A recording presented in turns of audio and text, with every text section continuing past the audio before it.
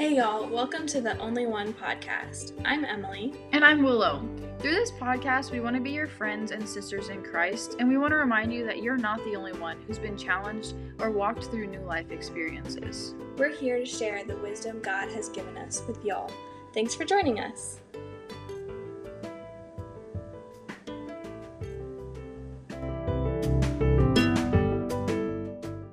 Hey y'all, welcome back. This is episode 7, and I'm really excited for this one. We have a special guest. We're going to be talking about biblical singleness and contentment in singleness. So Emily's going to tell us a little bit about who we have today. Hi guys, so we have a very special and very wise guest with us today. I'm a little biased because she's my discipler, but we have Sarah here with us today. Thank you for joining us, Sarah. Thank you guys for having me. Of course. So the first question that we want to ask you is, when in your life have you felt like you were the only one? Yeah, I love this question. So because we're talking about biblical singleness today, I'm going to take it from two angles, so singleness and then personal life.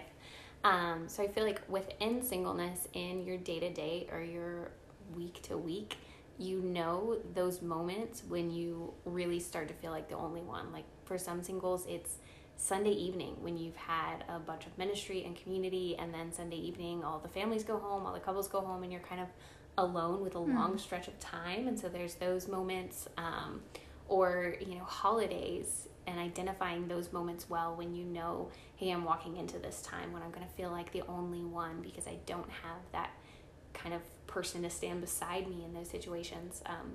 Is very important as you're looking to live single in a emotionally healthy and biblically healthy way. So yeah, that kind of speaks to singleness. And then personal life, feeling like the only one. It's kind of a long stretch of time, but I would say the semesters of my senior year. I was getting ready to graduate and getting ready to go overseas with a journeyman program when I was in a car accident, and through kind of the medical tests from that, found out that I had cancer. And my IMB application, you can't go overseas while you're currently going through cancer treatments. So that stalled. All of the plans I had after graduation stalled, and a relationship stalled at that point. So everything kind of fell apart, and there was a lot of loneliness, and then a lot of personal choice to be lonely, feeling like I was the only one. I decided to be the only one in some ways. So I was like, no one can understand, and I don't want to deal with the shame and the emotions of having to share this with others. And so I spent that time, didn't tell anyone in my life really about the cancer diagnosis, and was in a time of mourning and didn't allow my community to speak into that. So there was both life circumstances that made it feel like the only one, but then I also kind of chose to sit in my loneliness, my only oneness during that time. So Thanks for sharing. Yeah. So we're going to be talking, like I said, about biblical singleness and contentment in singleness. So you have your notes. Take it away. Yeah. So this is a subject that I am very passionate about because I feel like one of the biggest ways that Satan shows his deceit and his lies is within our relationships with each other, because a lack of community and isolation is where it's easiest to believe lies and untruth. So I'd say biblical singleness is important to define, because it's not just I'm not in a relationship, right? Singleness can be I'm not in a relationship, but when we're looking at biblical singleness, it is I am not in the world's definition of a romantic relationship, and I am striving to use that time well for the Lord. So within that, if we're looking at biblical singleness as using time well for the Lord, contentment within biblical singleness is one of the most important definitions. If you get that right off the bat, that will completely change your journey through singleness. So contentment is when you believe mind, heart, and soul that where you are is what God's best is. And when you are completely convinced that you are within his preferred will, despite your circumstances, is where you are content. And again, another important definition we see when Paul is talking about contentment, he says, I have learned to be content. He doesn't say contentment was given to me. He doesn't say I found it under a rock. He said I learned it. He didn't go into jail and was like, this is what God has for me, so I'm going to be fine and happy all day. But he had to struggle through that process of what does contentment look like? How do I live it out? And the learning process that we go through for any subject. And so there's nothing magical about contentment and singleness, and nothing that will just one day hit you, or it's not the goal of singleness either, that if I get content in singleness, then God's going to be like, oh, level up. You can reach the next step of life and start a relationship. But the goal of singleness, of contentment, of living biblically is to understand that God is best. His glory is primary in our lives. And through that, I desire to understand whatever circumstances I'm in, that his preferred will is going to be the best to make his glory known through me as a broken vessel. So I love that. Those are some basic definitions before jump into kind of the conversation of biblical singleness. Yeah, very cool. So what is biblical singleness? Like, how do we apply that to real life? How do we live single Yeah. biblically? Yeah. So this is a little bit of a personal soapbox, but you live biblically single. There you go, English. Just by living biblically, right? It shouldn't be that much different to live biblically in singleness and in marriage and, in widowship and everything.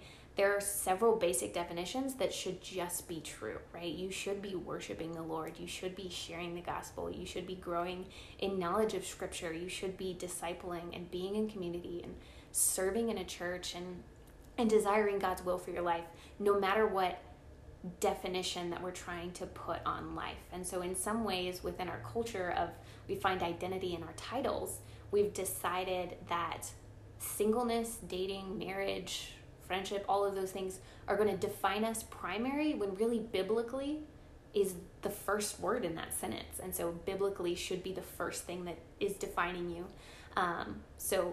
Whatever stage of life you are, doing those things, following the biblical command to make disciples, to share the gospel, to love the Lord with all of your heart and mind and soul.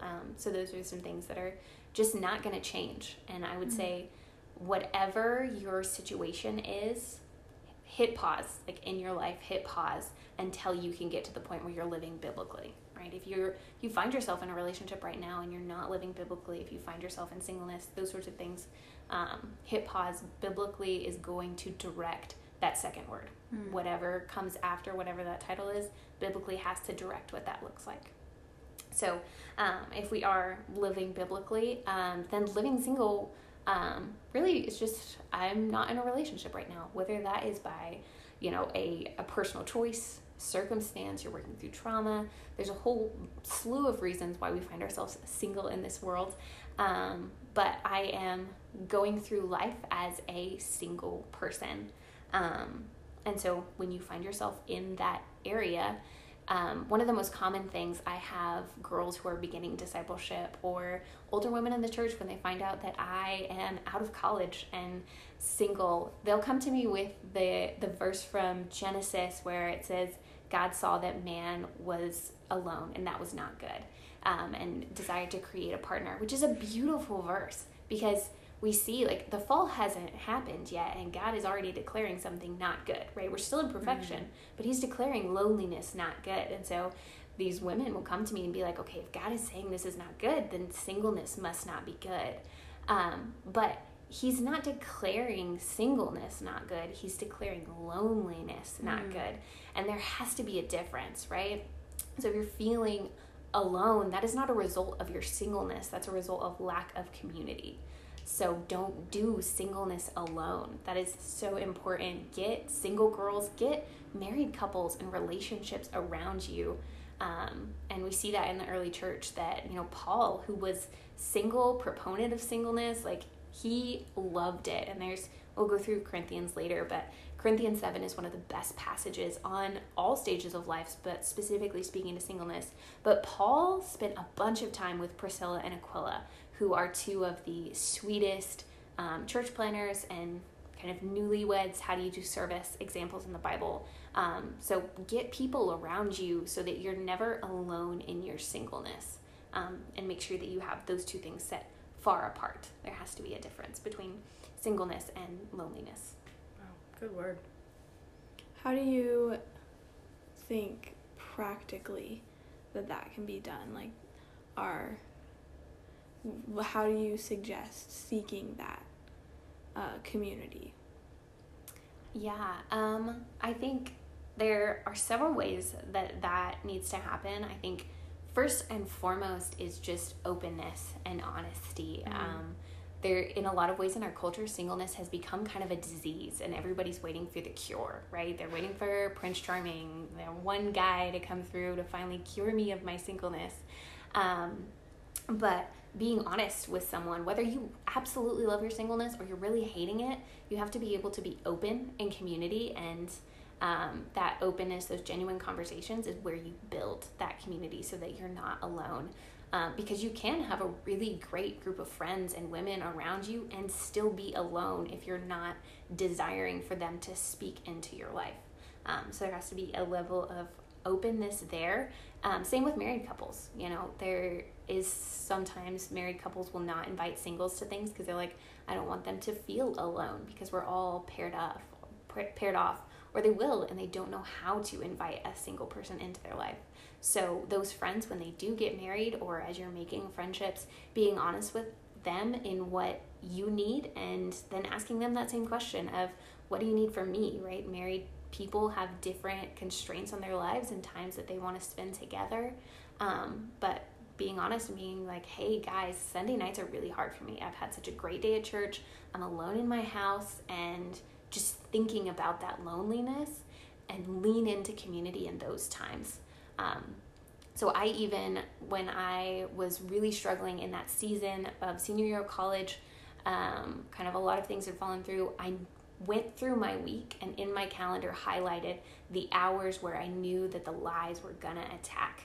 I knew, hey, I'm gonna be alone in these times. I am not in a headspace to really allow the Lord to speak into this, and I need someone else to be there with me, helping to battle those lies. So finding people being honest, like, hey, I'm going to struggle. I'm going to be in a bad space emotionally. I need you to step into this and be here with me for these 2 hours and 15 minutes, just to sit with me. And to do that practically. So being honest with them, scheduling time with them, specifically when you know you're going to need time with someone. Yeah, I would say those are some of the big ones. Yeah. On the flip side, if you're the person stepping in and encouraging this person who's struggling, how would you go about that? Do you have like, I don't know, have you ever experienced anything like that where you've been the encourager?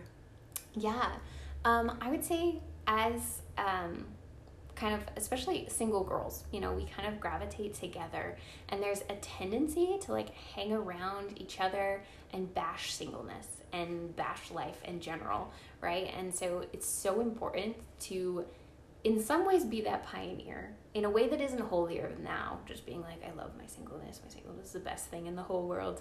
Because even if you love your singleness, we're all going to struggle at some point in our lives, because that's the nature of a broken world. But having those times where you step into a group of single girls and you're like, hey, we are not going to talk about singleness or why that one guy won't text me back. Like, we are going to intentionally live as people and just not talk about being single, right? Dating people are not always defining their relationship. There has to be time of getting to know each other. And in the same way, single people should do that too. Get to know other single people on deep levels. So I would say the best things that my friend group and I did is we would schedule like no guys, no singleness nights where we would get dressed up, we'd go out to dinner, and we could not talk about our relationship status. We could not talk about the guys in our life, whatever we were doing. It was about like, what are you learning in your quiet time? What are you struggling with, with family and those sorts of things, and would have those intentional questions to get to know each other and have like, this is off the table as a discussion topic. I love that. That sounds so fun.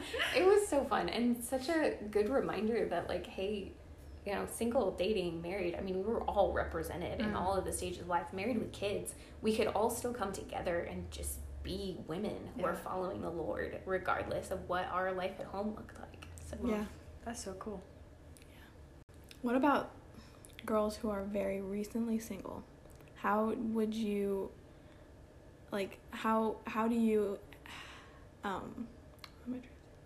how would you encourage, as someone who's coming into their lives and they are recently single, how would you encourage them to grow to find that contentment and joy in singleness? Yeah, I would say recently single, give yourself time to grieve. First of all, you are moving a life stage. The Bible says there's a time for mourning and a time for laughter, and call to your friends to be with you in that time. Like, that's what that passage in Ecclesiastes is talking about. There is a time for everything. Everything has that time. So don't be afraid to sit with that woman in your life, that girlfriend that is just really struggling. She does not need to be okay today. It is okay to take that time to process well, to mourn, and then to look to what contentment in singleness will look like. So I would say first night, show up with a tub of ice cream. I don't know if I would necessarily recommend rom-coms in that moment, but Lord of the Rings is my go-to. If I have a friend that is like, just went through a breakup, whether it was sad or messy or dramatic or those sorts of things, like action with like quiet moments where you can just get geared up and be like, I am upset at the whole world and I want a sword right now. And then other moments where you're like, I just want to eat everything. Lord of the Rings has all of that. So find a go-to movie where you don't have to ask them. Like, they're not going to be ready to make that decision of like, what do you want to watch? What do you want to do? Show up to their house, put ice cream on the table, throw on a movie, and then whenever they're ready to talk, give them time to be silent, time to cry, time to talk, those sorts of things. And let them work through that process naturally, right? Because we all have that one friend that's just going to like shove it down and muscle through for like a week and then just going to bawl like a baby eventually. And we have the friend who needs to cry first thing and then is going to be okay. So you know your friends well. So let them process how they need to. I would say there are some like warning signs or like a kind of like a litmus test for when are you not healthy processing. Because bitterness is really easy to recognize. And so if you see them only talking about their relationship in a state of anger, or only talking about it in kind of a state of apathy or depression, those sorts of things, when you start to see one emotion prevail over all, then that is a time to start to step in with biblical encouragement of just God's timing, God's will, those sorts of things. And then also if either the relationship is all they talk about or they will not talk about it at all, I think both of those are really healthy places to step in and either to ask good questions of like, if you need to have the night of, hey, we're not going to talk about this dude or the relationship, those sorts of things. But asking other questions of like, how are you doing in your quiet time? How are you stepping back into community? Asking those pointed questions on both sides of over communicating and not communicating to kind of remind them like, hey, processing is good, life still exists and it's beautiful and there's beauty in that. So give them time, mourn with them, have a kind of setup for how you want to encourage them. But also in a lot of ways, you only have one relationship that works out, right? So sometimes, especially as Christian women that have heard all of our lives that you're going to turn 18 and find the perfect guy and he's going to have a dove descend over your head and you're going to know that's the one. And then you get into life and that is not true at all. There's no halo. There's no glowing ray of sunshine from the sky. There's nothing. There's no guarantee. And so that reminder too of like, every woman who is currently married got it right once and went through a breakup. And so sometimes when you're going through a breakup, you're like, oh my gosh, why would God have this for me? Like, I've never had a successful relationship before. It's like, hey, that's true for every woman who is not married, and every woman who is married once. It only happens. So a breakup does not mean that you are not successful in relationship. It does not mean that you are not a godly woman. It doesn't mean that you're never going to have a successful full life relationship. But reminding them of those things too, that, you know, that's not the goal of life, and success is not determined by lack of breakups or finding the one in the first relationship. Good word. So wise. Yeah. How would you encourage a girl who maybe is scared of commitment, who has feelings for a young man, but is scared to take the next step? Man, that is such a good question. And honestly, I feel like it's been a huge struggle in my own life. I had an amazing discipler freshman year, Kaylee, who was able to talk to my angry little pseudo-feminist heart that was like, I don't want anything to do with guys. I'm going to be single and on mission, and I don't care. And then I came into college and was like, oh, there's a cute guy. Oh no, what do I do now? And it was like, goes against everything I've stood for. Yes. And so one of the best things that both has carried me through that situation of struggling with commitment, and then, you know, breakups that are difficult, and then you struggle to trust guys and yourself and those sorts of things, is first and foremost, God doesn't call us to trust other people. He calls us to trust him, and then he lives within other people. And so you must first and foremost know that this guy has the Holy Spirit. Does he have Jesus inside of him? And then your job is to trust God. And if this guy, if you are in a triangle and you guys are right here and God is at the center, if you're moving towards God and he's moving towards God, then eventually you will get closer. And so there are ways that commitment is really in God's hand and not yours at the end of the day.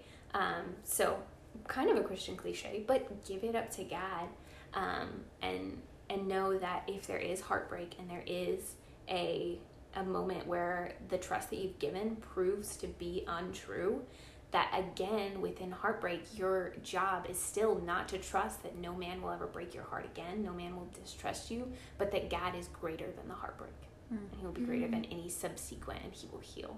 So yeah, I would say within fear of commitment it's going to be present within your relationship for the rest of your life. And so in those moments, leaning into who God is and who he can be in other people. Yeah, that's so good. What advice would you give to a girl who is constantly being pursued by a lot of guys but is not interested in any of them? Yeah. This one is hard within Christian circles, especially because almost there's this idea that if you're being asked out by a bunch of guys, then you're automatically a flirt. And there's like that fear in your heart of like, am I flirting? Am I pursuing these guys or anything like that? But if you just sit somewhere in the world and watch women go by, they don't smile a lot, you know, to strangers and to guys and things like that, because we do have a world where strangers are dangerous. Stranger danger is a thing for a reason. And so when a guy walks into a Christian ministry and there's this girl who's perky and happy and excited for him to be here because she's trying to welcome him into Christian ministry, he's like, oh my gosh, she must want to marry me. She's smiling at me. Eye contact. Yeah. My goodness. Honestly, in some ways. And so I would say, first of all, as other women, it is our duty as her sisters in Christ, if there is a moment where she's like, hey, I need help, please don't let me talk to a guy alone. Sit with her, be around her. But also there's no guilt for her there. If she's just trying to welcome them into Christian community, like communicate that to her of like, you are doing well. And I mean, at the end of the day, there's nothing terrible about being asked out and saying no, right? Guys are accepting that there is a 50-50 possibility of yes or no. And if he will not take any other answer than yes and is pushy, that's on him for a lack of emotional immaturity. And that's not on you to make him emotionally mature through that. So in a lot of ways, it's not your responsibility if you're there being a human and fulfilling your God-given call to hospitality, and a guy takes that as, I want to marry her. Well, then good for you for being a godly woman that guys see those qualities in, and say no and understand that they don't deserve a certain answer from you, and you aren't required to give them one ever. So yeah, I would say that to a girl who's struggling with that. That's really good. Yeah. What would you say to the girl that is on the totally other side of that, where maybe she has a friend who is the one who's constantly getting asked out and she's never getting any attention from guys, and she feels maybe that like only one-ness in that kind of circumstance? Yeah. I would say, honestly, whatever you're struggling with in any situation, that's going to be a blanket answer, but communicate it to someone honestly and openly. And I feel like this can be kind of a shame, especially if you're like college age, where you're like, no one's asked me out or no one seems interested, and so you don't talk about that with other people. But if you communicate that, then you're going to be very surprised by the number of women who are struggling with that same issue. Just through discipleship and talking with other women, I could name 5 or 6 offhand that have asked me that same question. And it's such a difficult question to answer, and in some ways ironic that we have 2 such different spectrums. They're both struggling in such real and valid ways with what singleness is. And so again, communicate that is not her fault, first and foremost.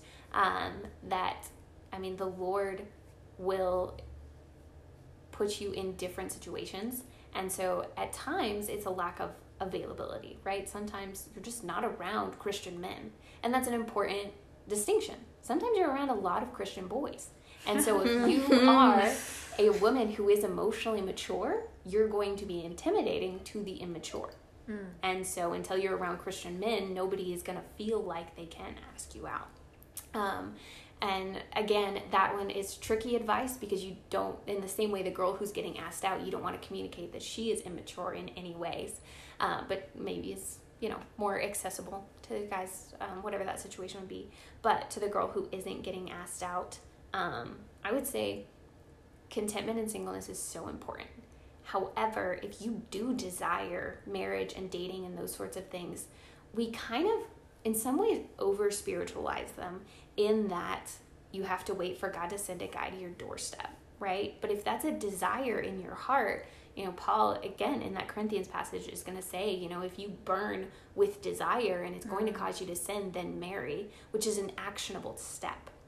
And so we sometimes make it seem like you have to be in singleness until one day the doors open and you level up to the Hallmark movie moment of he dumps coffee on my dress and everything goes wrong until everything is right.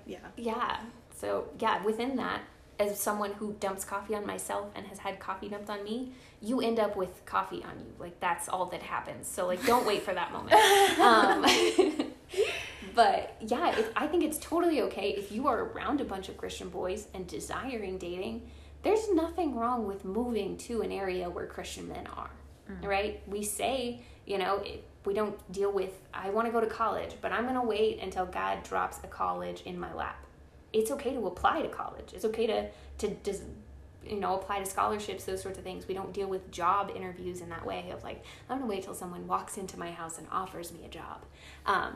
But we can pursue those things. And so if you're at a point where you haven't been asked out, you're desiring a dating relationship, and you feel like you're not fleeing singleness, don't ever date out of a desire to flee singleness. But if you feel like, I've loved singleness, but I desire marriage and I'm struggling with that, it is okay to move into a space where you can be more accessible to those Christian men who would satisfy those checklists and non-negotiables and those sort of things. So I love that.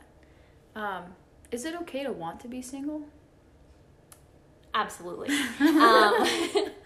I would say it's rare. I think it's also okay to want to be single and not know if you want to be single for life, right?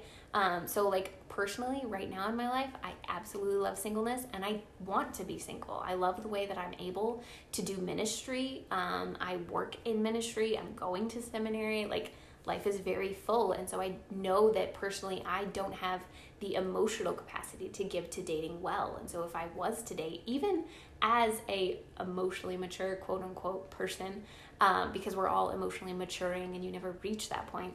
But I know that in this season of life, I will not date well and will not step into that well. And so singleness is a choice for me right now. I don't know if it's a choice for me for life, because in a lot of ways, you don't know anything for life because God is who he is and he's going to do what he wants to do. And so, yeah, I think it's totally okay and beautiful to desire singleness. I'm going to quote the Corinthians passages all the time. But Paul in 1 Corinthians 7 talks about, I wish you could all remain as I do. So he even desires that for other people, not even just for himself. So yes, as a choice, Christian singleness is beautiful, especially when it comes from a place of contentment. But I would say that sometimes we use singleness as a masquerade for our own bitterness. That if I've been through a traumatic relationship or a breakup, or there's just no guys around me that I like and I see them all as boys, then I'm like, I'm gonna be single because I'm just so much better and I don't want to be a part of it. But really that's coming from a place of hurt and a desire to not openly communicate that with women around you of, I've been hurt, I desire a relationship, I don't feel like I'm in a place where that is a healthy desire, so I'm going to choose singleness in order to learn contentment. Right? Because in some ways, if you can't be content in singleness, it's not going to be helped contentment in dating. Because contentment is a belief that God's will is the best place for you to be. And so if that is not true of every situation, no geographical, emotional, relational place will ever get you to a point where you believe that God's will is better than your own desire. So, good word. Yes, very good. As a single girl / woman, should you be preparing for a future spouse or boyfriend or whatever? Like you talked about non-negotiables, a little bit like that. I absolutely love this question because yes, in that as we as a society and as Christians have desired titles, we've kind of separated like I'm preparing for marriage and I'm being a godly woman, when really aren't the qualifications for the same?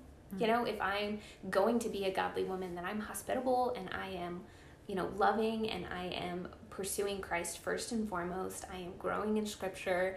I am active within the church. And how is that any different than being a godly woman?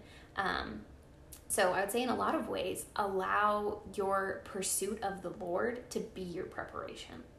There shouldn't be that much different, right? If you think about the practical tasks of a household, like I want to learn to cook and clean for my husband, or those sorts of things that society has on kind of Christian women especially, then move out of your parents' house, get an apartment. Like that practical, I need to be alive, will be that sort of more practical preparation for marriage. If you really want to be practically preparing for marriage, get a roommate, like learn how to live together in a shared space. So those sorts of things of meal prepping with someone or making financial groceries decisions, that is totally okay to live in that way of desiring how to prepare. But as far as becoming who you are supposed to be, there's a verse that in Proverbs said, a godly wife who can find, she's more precious than rubies. But the actual translation of that, there is no specific way to translate wife or woman. They're the same word. And so that same idea of a godly woman who can find, because even if it's not a part of a relationship, there's so much beautiful gemstone, worldly and godly value within that of being a godly woman. Even if it isn't attached to a man, you're still serving and loving and building up the kingdom as a single woman with worth and value in the same way of a godly woman. So prepare in the same way for both would be my answer to that. Love it. Great answer. Yeah. Just one final question before we wrap up. Is there any resources or additional passages that you haven't talked about that you would recommend to single girls, whether they're in the recently single, contently single, or on their way out of singleness? Is there any resources or content that you would recommend to go further into this topic than what we've just discussed now? Yeah. Okay. I have some books that are my favorite that I'll get to at the end. But I would say kind of a random one that isn't usually connected to the idea of singleness. Song of Solomon as a book is, again, all about a relationship as they are striving for purity and being passionately in love and things like that.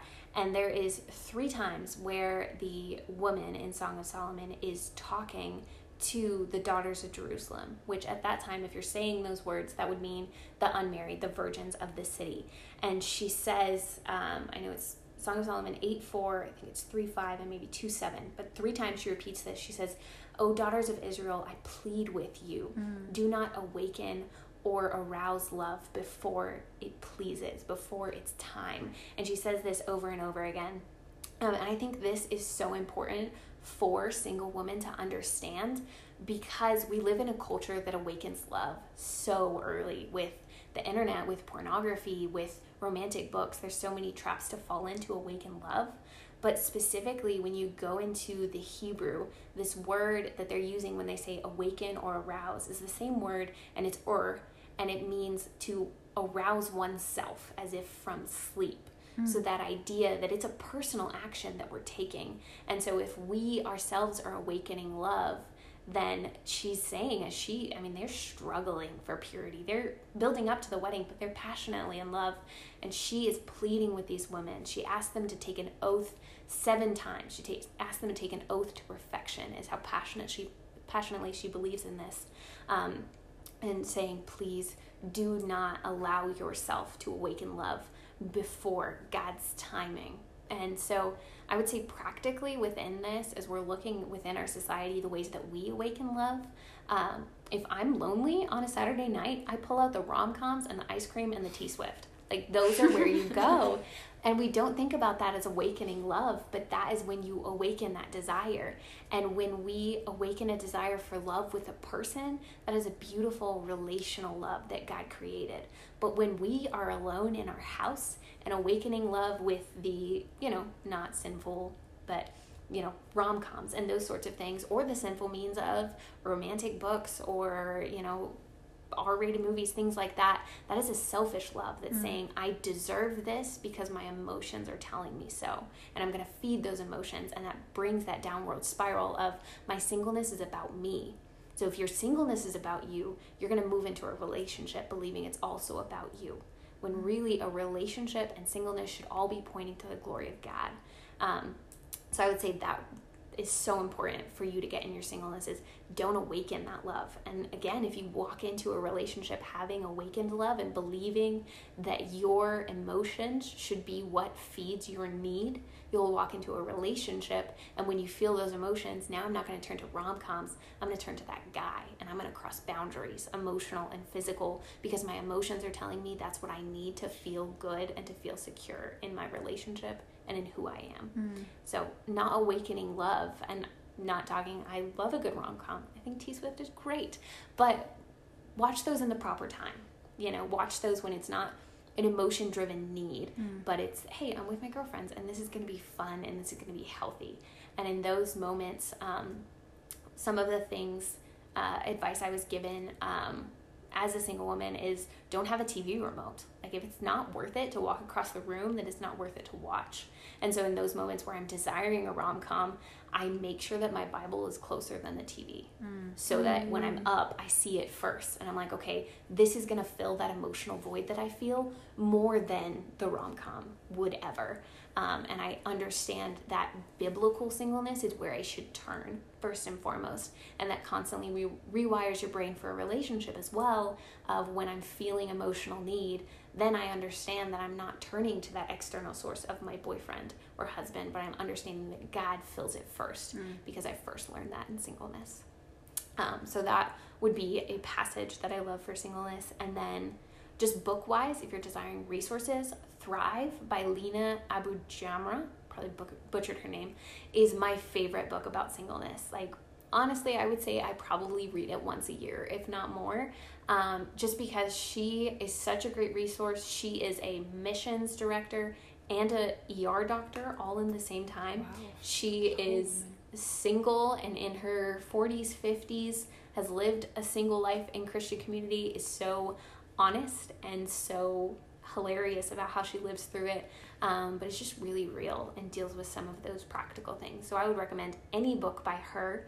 And then I would say Single, Dating, Engaged, Married is always a really good resource. Again, one that you should read in the proper time because it does deal with all of those 4 stages of life. And so it can be easy to flip through singleness and then move to dating and see that as, okay, this is the next step. When often singleness can be a lifelong season, and it is a gift. And so if you believe that you're just made to level up in order to get to a place that's best, then maybe don't start with that book. Start with a book that's going to deal with singleness in itself. So those sorts of things. Great. I'll have to read those books too. I love it. Yeah, well, thank you so much for coming and sharing all your wisdom with us. That was so good. So much wisdom. Pause the podcast, rewind it, take notes, listen to it again.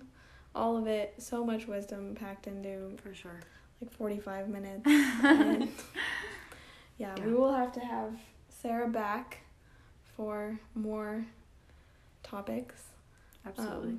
She has so much wisdom, and I love her so much. Thank you so much for coming. Yeah. And on that note, we'll be back next week. Yeah. Talking about something. Bye.